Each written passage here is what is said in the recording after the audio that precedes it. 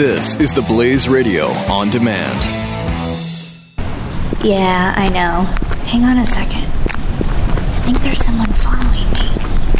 Yeah, I have my bolt right here. I'll be safe.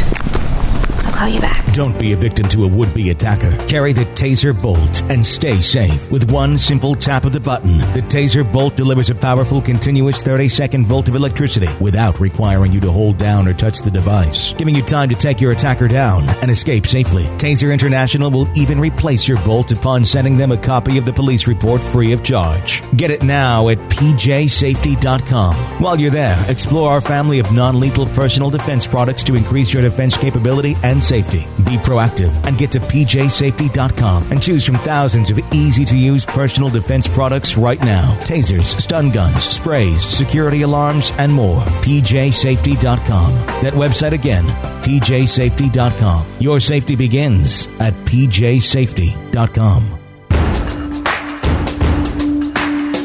This is David Clarke, the People's Sheriff, on the Blaze Radio Network. The left's attempt to make Donald Trump's relationship with women from way in the past is irrelevant. Welcome to the program. Let me say that again. The left's attempt to bring up Donald Trump's past relationship with women is irrelevant.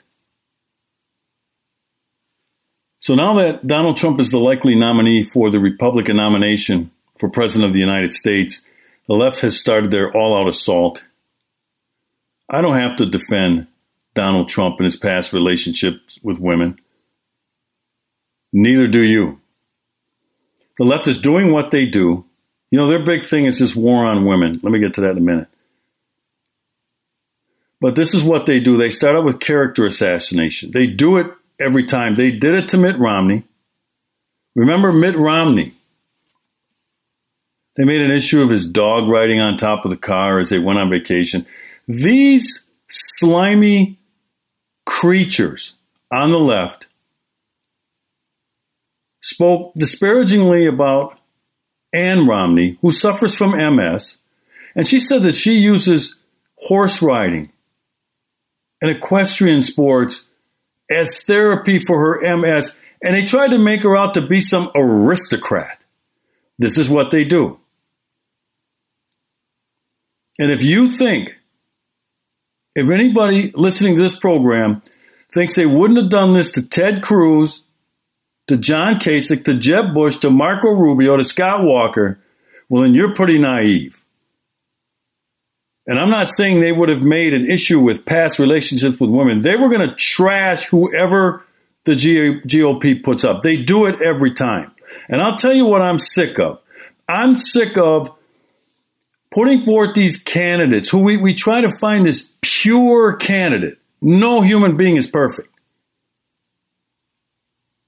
And so we sit up there and we try to put up this pure candidate. We get our asses handed to us after the November election. Personally, I find it refreshing that we have a candidate who we don't have to stand up and try to show that he is this perfect human being. The Democrats run imperfect people all the time. Look at Bill Clinton,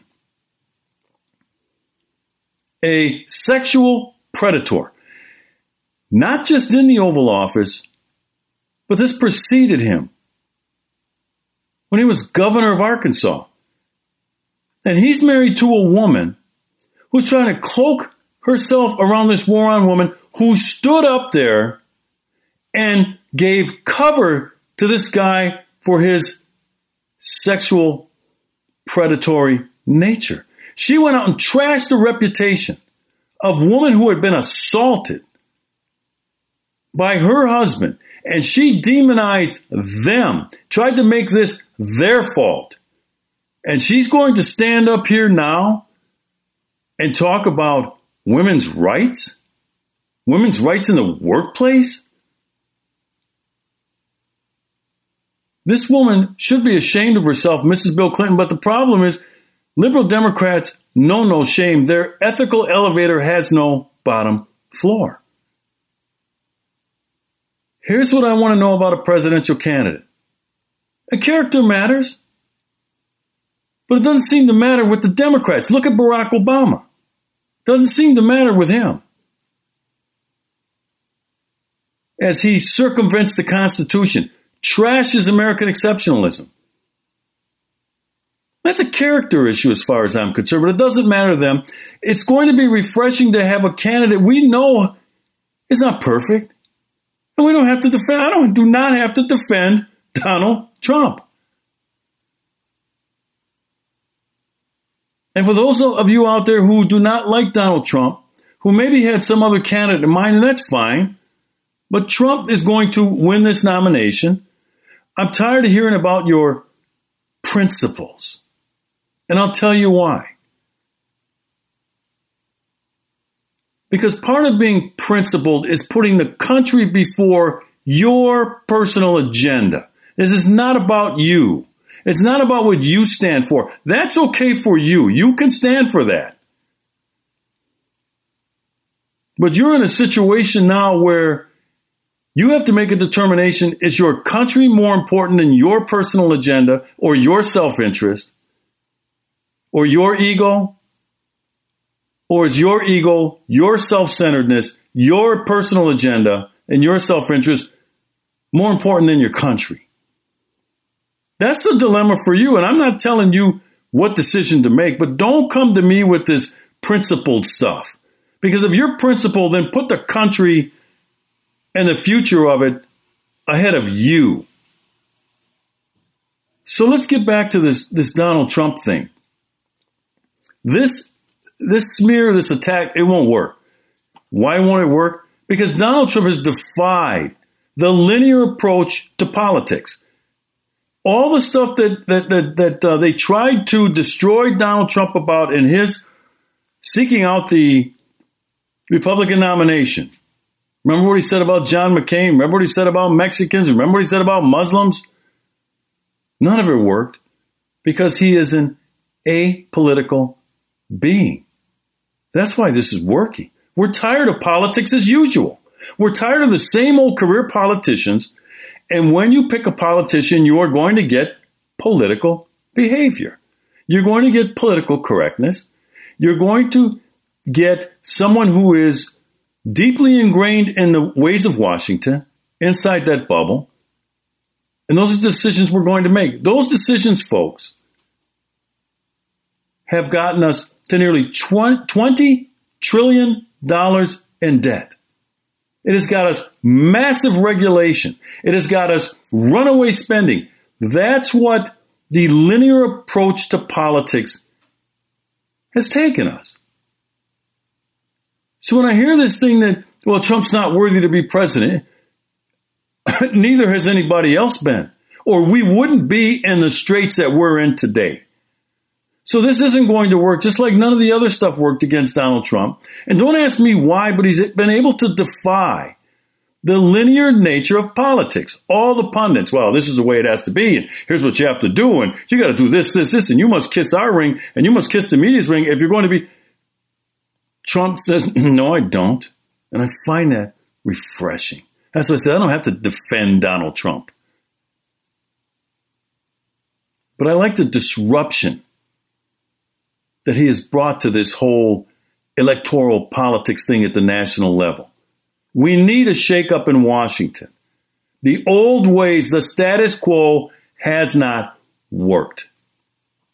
And until these elites, including these strategists for Mrs. Bill Clinton who think that, they'll just try to label and everybody has tried that. This too shall pass. It won't work. I want to know about Trump's ability to fix this economy, to protect us at home and abroad, to honor our sovereignty by sealing our border. I want to know about his ability or his desire to once again get to military superiority, stick to the rule of law. Those are the things that matter. That's why I said this other stuff, about what he told some woman, it is irrelevant. And I'll keep saying that. And someone on the left will try to ensnare me in that and say it doesn't matter that Trump did. Go ahead. That won't work either. Coming up, we're going to talk about Police Week. I was in Washington, D.C. for National Police Week, and I want to share some things with you on that. David Clarke, the People's Sheriff, on the Blaze Radio Network. Don't miss the Morning Blaze with Doc and Skip. Everybody has what they like. Some people like thinner, some people like fatter. Yeah, and I've dated heftier girls, too. No, but here's the problem. Why can't we joke about that stuff? First of all, the heart wants what the heart wants, right? Some people like many different types. Some like blondes, brunettes, black, white, whatever. You can't chastise somebody to go, listen, I'm not attracted to fat. The Morning Blaze with Doc and Skip. Weekday mornings, 6 to 9 Eastern on the Blaze Radio Network.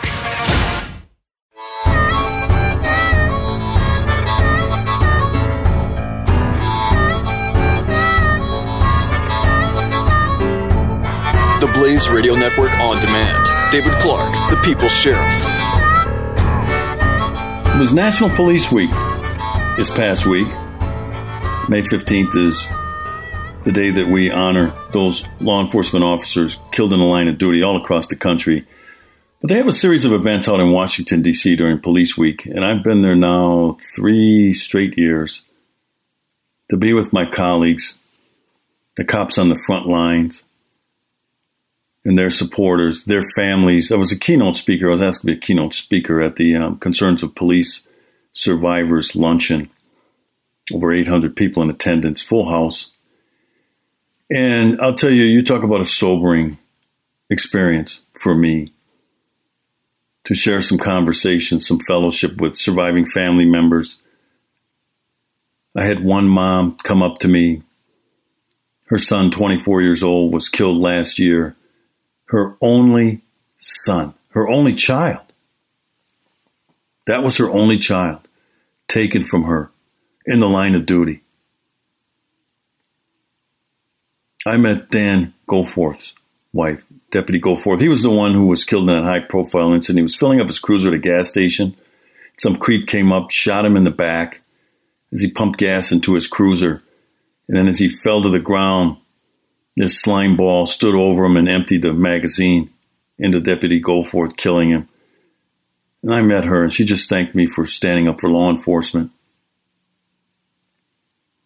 And I met friends of Officer Carrie Orozco from the Omaha Police Department, another high-profile case. She was the officer who had just delivered her first child prematurely. So the child, the infant, had to stay in the hospital. She decided to return to work and wait to start maternity leave when the baby came home. And she was killed in the line of duty. She never got to welcome her firstborn home. So now this infant will grow up never knowing their mother. That's why I said this was sobering. And I talked to parents and spouses and colleagues. I had cops come up and say, my partner was killed in the line of duty. And it's not necessarily last year. There were 125 new names. I take that back. 125 that were killed in the line of duty last year, but there were over 200 names added to the wall. And how that happens is most agencies go back to make sure they didn't miss anybody.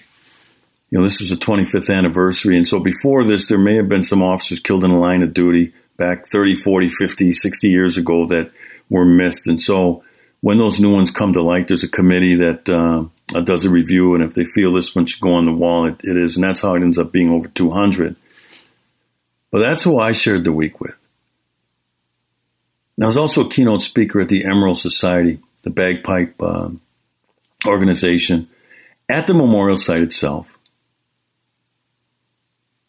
And I'm telling you, when you share this experience with people, and I know people who are on that wall, colleagues of mine, people from not only the Milwaukee County Sheriff's Office, but from the Milwaukee Police Department, where I spent my first 24 years And I think of people like Greg Mahayeski, his wife was pregnant with their first child when he was killed in the line of duty.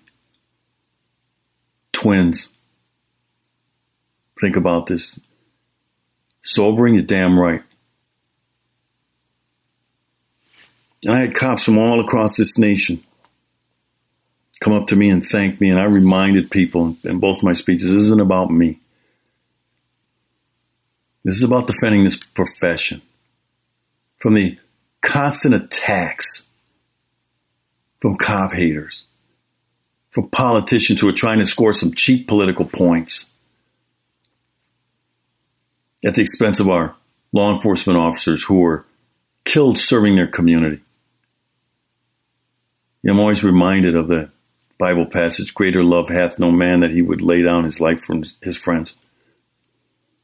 That's what those officers exemplified. And every time I go to the memorial, it's at Judiciary Square.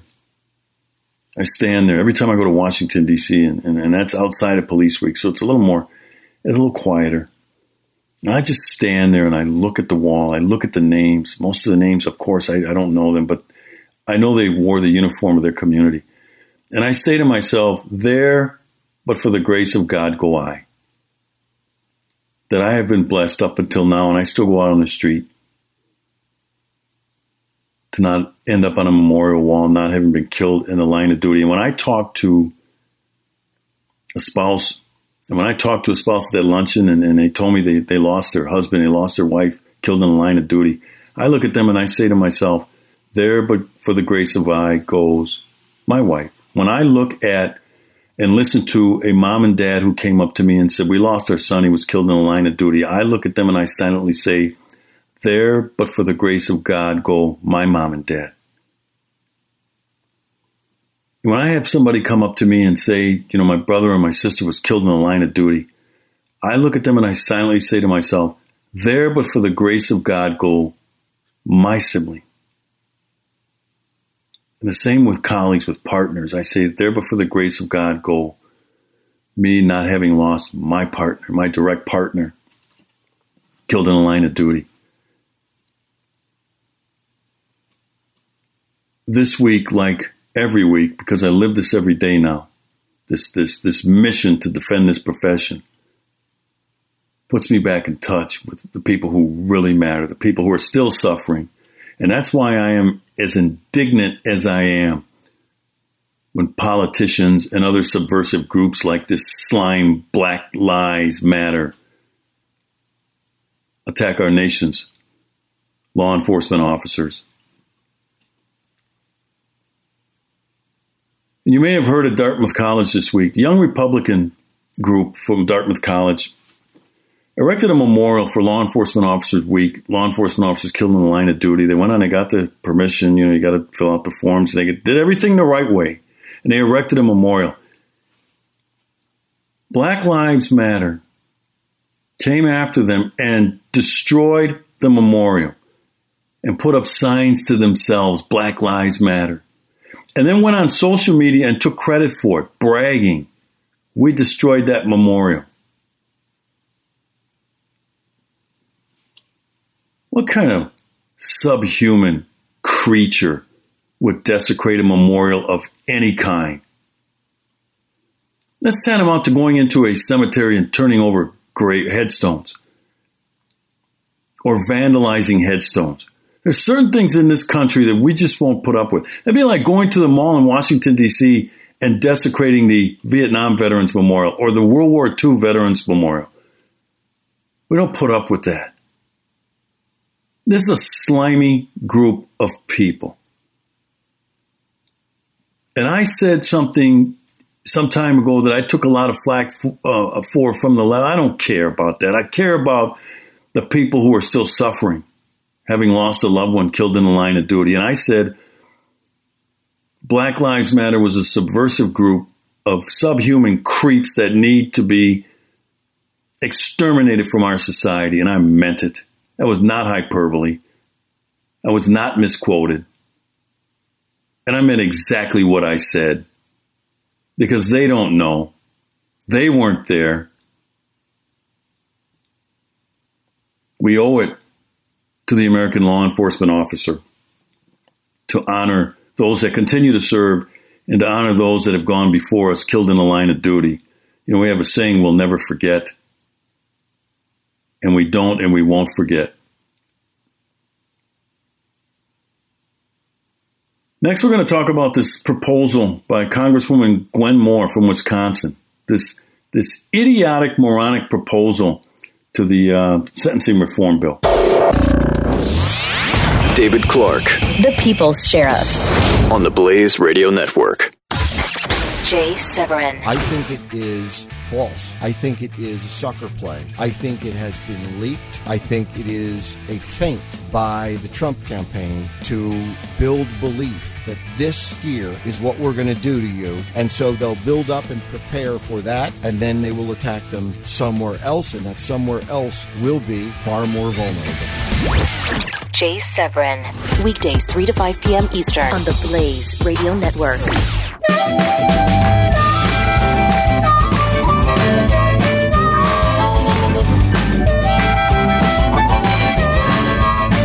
You're listening to David Clarke, the People's Sheriff. So Congresswoman Gwen Moore makes this proposal to this inane idea of this sentencing reform bill sweeping through Congress, this criminal justice reform bill, that I was out in Washington, D.C. last week with Senator Jeff Sessions and others trying to throw sand in the gears of this movement to slow it down, knock it down, to end it, not have it come for a vote on the floor of either the House or the Senate. It's a very criminal-friendly bill.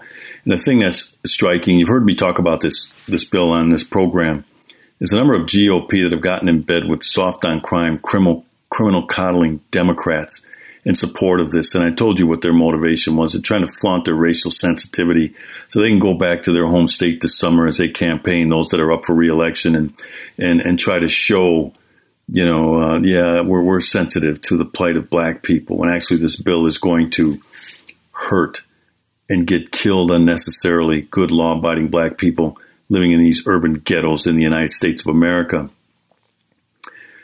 So during Police Week, I mean, the audacity of the left just it never stops amazing me. Congresswoman Gwen Moore, she's from Wisconsin. As a matter of fact, she is in my congressional district, so she's my congresswoman. The woman is a tree stump. The woman is one of the most irrelevant members of Congress. She gets nothing done. She's a part of no large policy discussions in terms of the shape of the country. She's a race baiter, and she'll carry the ball for the left on playing the race card. So she comes up with this idea. She proposes that police get de-escalation training and that we create a national use of force standard with local law enforcement. So here's from the story in the Washington Post by Wesley Lowery. Legislation set to be introduced to Congress on Thursday would create a new national standard for when police officers can use deadly force and require police academies to teach officer de-escalation techniques. And you wonder why I say that it is the objective of Barack Obama, Attorney General Loretta Lynch, her predecessor Eric Holder, and their henchmen at the United States Department of Justice Civil Rights Division. It is their objective to federalize local law enforcement. It says it right here. To create a new national standard for when police officers can use deadly force and require police academies to teach officer de-escalation techniques, and that they all get the same training. The one size fits all. You cannot do that. Every area is different. Every police department in America has a use of force standard. Every state requires it. Within every state, it's a little different because a one size fits all just doesn't work for all states. But it's guided by the Constitution and Supreme Court decisions on when and how we can use force. It has to be reasonable. So she comes up with this bill authored by Representative Gwen Moore The bill called the Preventing Tragedies Between Police and Communities Act of 2016. It says here she's been one of the most outspoken members of Congress in calling for federal action to curb the number of police killings. This is during Police Week, folks.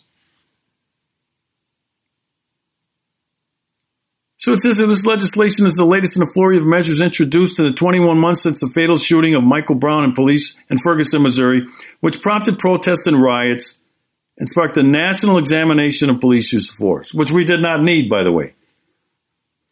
We examine every police use of force already. This became a political construct to drive turnout and a voter registration drive for black votes by the Democrats. That's what this was. So I'm reading this, and she says, I do expect some pushback from law enforcement officials. And then you got this useless guy from the Police Executive Research Forum, Chuck Wexler, who kind of goes along with it. Improvements in training, which are the focus of this bill, are a key element of what we're working on. He shouldn't be working on his crap. It's not police friendly.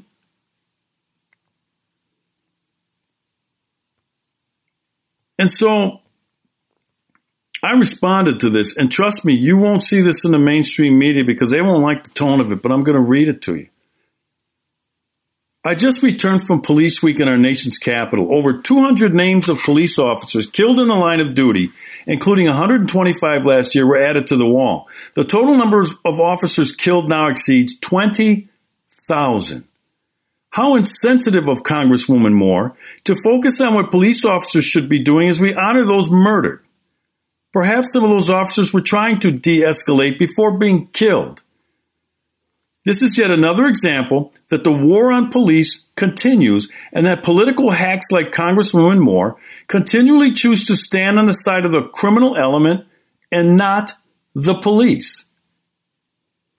I was the keynote speaker this year at the annual COPS luncheon during Police Week. That's the concern of police survivors. The acronym is COPS. I met with surviving family members still processing through the pain, the grief, the suffering of those who shared their stories with me. It was sobering. Congresswoman Moore was not in attendance that afternoon, nor was she at any of the other events memorializing slain officers. Maybe she would have been, maybe had she have been, she would have gotten just a glimpse of what these survivors are struggling with long after they bury their loved ones. Her absence says all you need to know about the utter contempt that Congresswoman Moore feels toward the American law enforcement officer. I think of Congresswoman Moore when I heard author and scholar Thomas Sowell say that for people who have never done this job, to second-guess an officer's use of force brought on by the actions of the perpetrator, who poses a threat and a danger not only to the officer but to themselves, leaving the officer with no other option than forced to defend his life, is one of the great self-indulgences of our time. We are a nation of laws. Congresswoman Moore should bring herself up to speed on the law before opening her mouth. The rule of law allows an officer to use force not equal to the threat as she thinks. It allows an officer to use reasonable force to overcome the threat. This is not a 50-50 proposition. Her suggestion would get many more officers' names added to the memorial wall in Washington, D.C. I hope that the supporters of this jailbreak legislation add her amendment. It would cause every GOP member of Congress to run like their hair was on fire and back out of supporting this criminal-friendly legislation. We do not need federal involvement in local policing. It is a states' rights issue. I will reject any federal attempt to standardize local policing. A one-size-fits-all approach will not work. I have a better suggestion. Ms. Moore should provide money for training for young black males on how to respect the authority of the police and how to comply with their lawful commands. This is usually a role left to fathers, but effective fatherhood and other positive role modeling is in short supply among the underclass in the ghetto. My advice to Congresswoman Moore is to focus on the pathologies that lead to so much police intervention in the American ghetto, including fatherless children, generational poverty, school failure, massive unemployment, and other questionable lifestyle choices, all the result of failed liberal policy. When she figures this out, there will be less need for the police in the black community, fewer police interactions, and fewer tragedies that result from those interactions. Congresswoman Moore. Coming up, we're going to talk about something that FBI Director James Comey said last week. I have some thoughts on that. You're listening to David Clarke, the People's Sheriff, on the Blaze Radio Network. Buck Sexton. All right, it's much closer to rule by a mob or ochlocracy, borrowed from ancient Greece. Rule by the mob. And Sanders, as much as he is upfront about this, I think people have started to see that there's a little bit of a mob rule mentality that has started to filter into the conversation. Buck Sexton. Weekdays, noon to 3 p.m. Eastern on the Blaze Radio Network.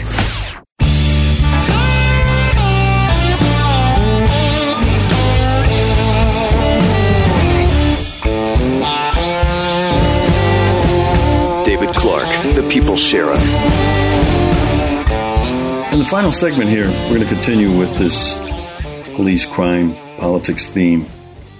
FBI Director James Comey issued a statement last week where he said he's calling this now the viral video effect that he is attributing to the increase in crime and homicides in many urban centers in the United States.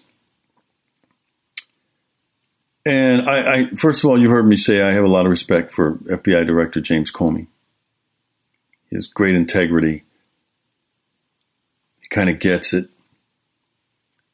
But I think he's overthinking this.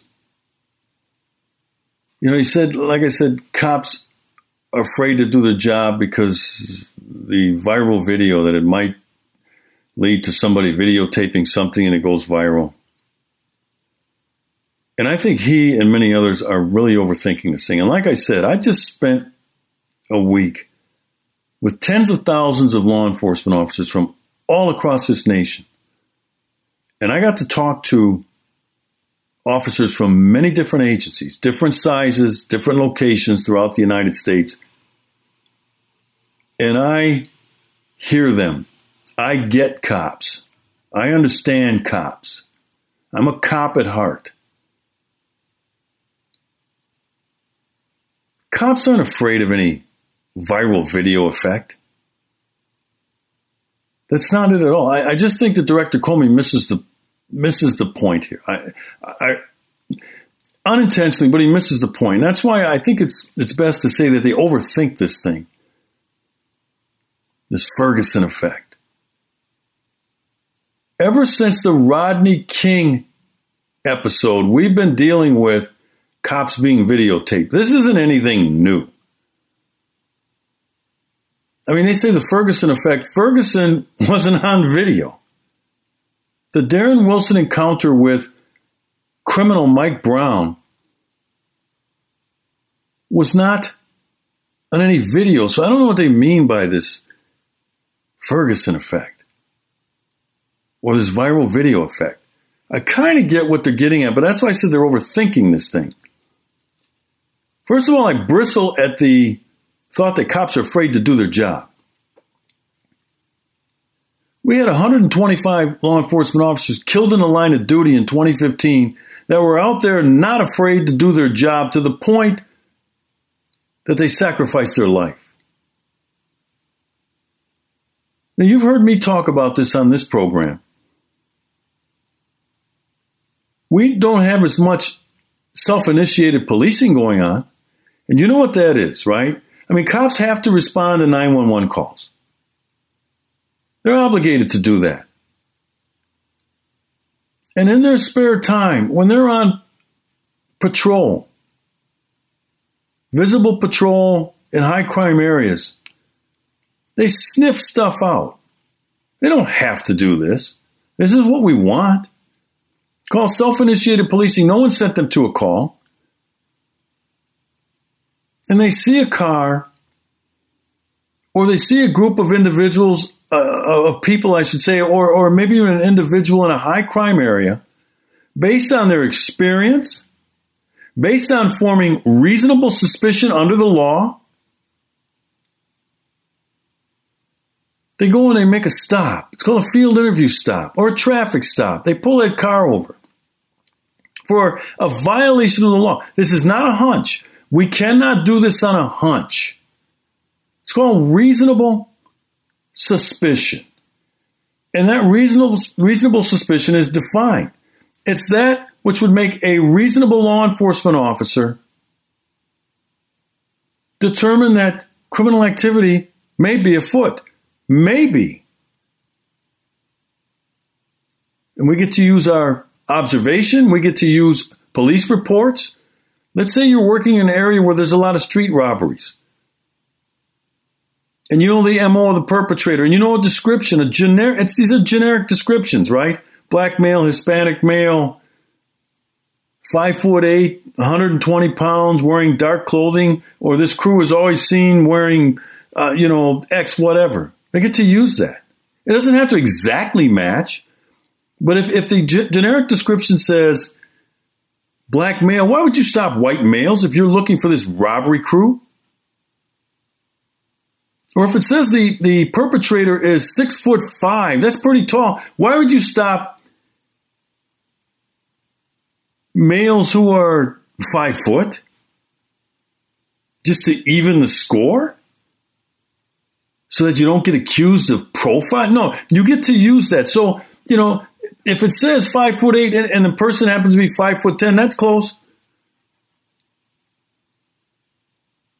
But we're not seeing this self-initiating, as much self-initiated policing because the cops don't feel that this political class has their backs. They're not obligated to do self-initiated policing. That's not afraid to do their job. They're only going to do what's required. That's human nature. You have a law enforcement officer that maybe one day wants to see his kid graduate from college. Maybe he wants to see his kids born, like Officer Mahayeski that I talked about earlier. Or Officer Kerry Orozco, who never got to see their child come home, their newborn infant. Maybe they want to walk their daughter down the aisle someday. Well, you have to stay alive to do that, and you have to make sure you maintain your career. And they're not going to sacrifice that because of some political war that's going on against your community's finest. Just not going to sacrifice. Not afraid to do your job. We used to have to only worry about the criminal element. We could always keep them in front of us. Here's what's happening with cops. And here's where I think Director Comey misses the mark a little bit. Just a little bit. Cops are not afraid to do their job. What cops are apprehensive about is this ongoing witch hunt by this cop-hating United States Department of Justice, led by a straight-up cop-hater Barack Obama, a race-obsessed Attorney General Loretta Lynch, and her predecessor Eric Holder, and their henchmen in the Civil Rights Division, who lay in wait like some alligator in a swamp, just looking for some law enforcement officer to snag for some minor transgression or something that goes tragically wrong, like in Ferguson, Missouri. Darren Wilson didn't do anything wrong. He still lost his job. He lost his career. His life was turned upside down for doing his job. It was the political class that lynched Darren Wilson. It wasn't the job. And so my suggestion to Director Comey, if you really want to help, and I know he does, I like the guy. But if he really wants to help, he should just look down the hallway at the United States Department of Justice. The FBI comes under that umbrella. They're in different buildings in Washington, D.C. But he should go see Attorney General Lynch and say, look, get your jackbooted goons from the Civil Rights Division to get their boot off the neck of the American police officers. They can go back to work. We used to be seen as allies of the Department of Justice in pursuit of justice in the criminal element and crime. But now, this Barack Obama-led USDOJ sees the cops as the bad guys, and the crooks and the criminals are now victims. That's how upside down this is. And the cops are not afraid to do their job. They're afraid of the cop-hating United States Department of Justice. That's all we have time for today. Follow me during the week on Twitter at Sheriff Clarke, and that's Clarke, Clarke, and at thepeoplesheriff.com. God bless you. The Blaze Radio Network on demand. David Clarke, the People's Sheriff. Find more on demand at theblaze.com/radio.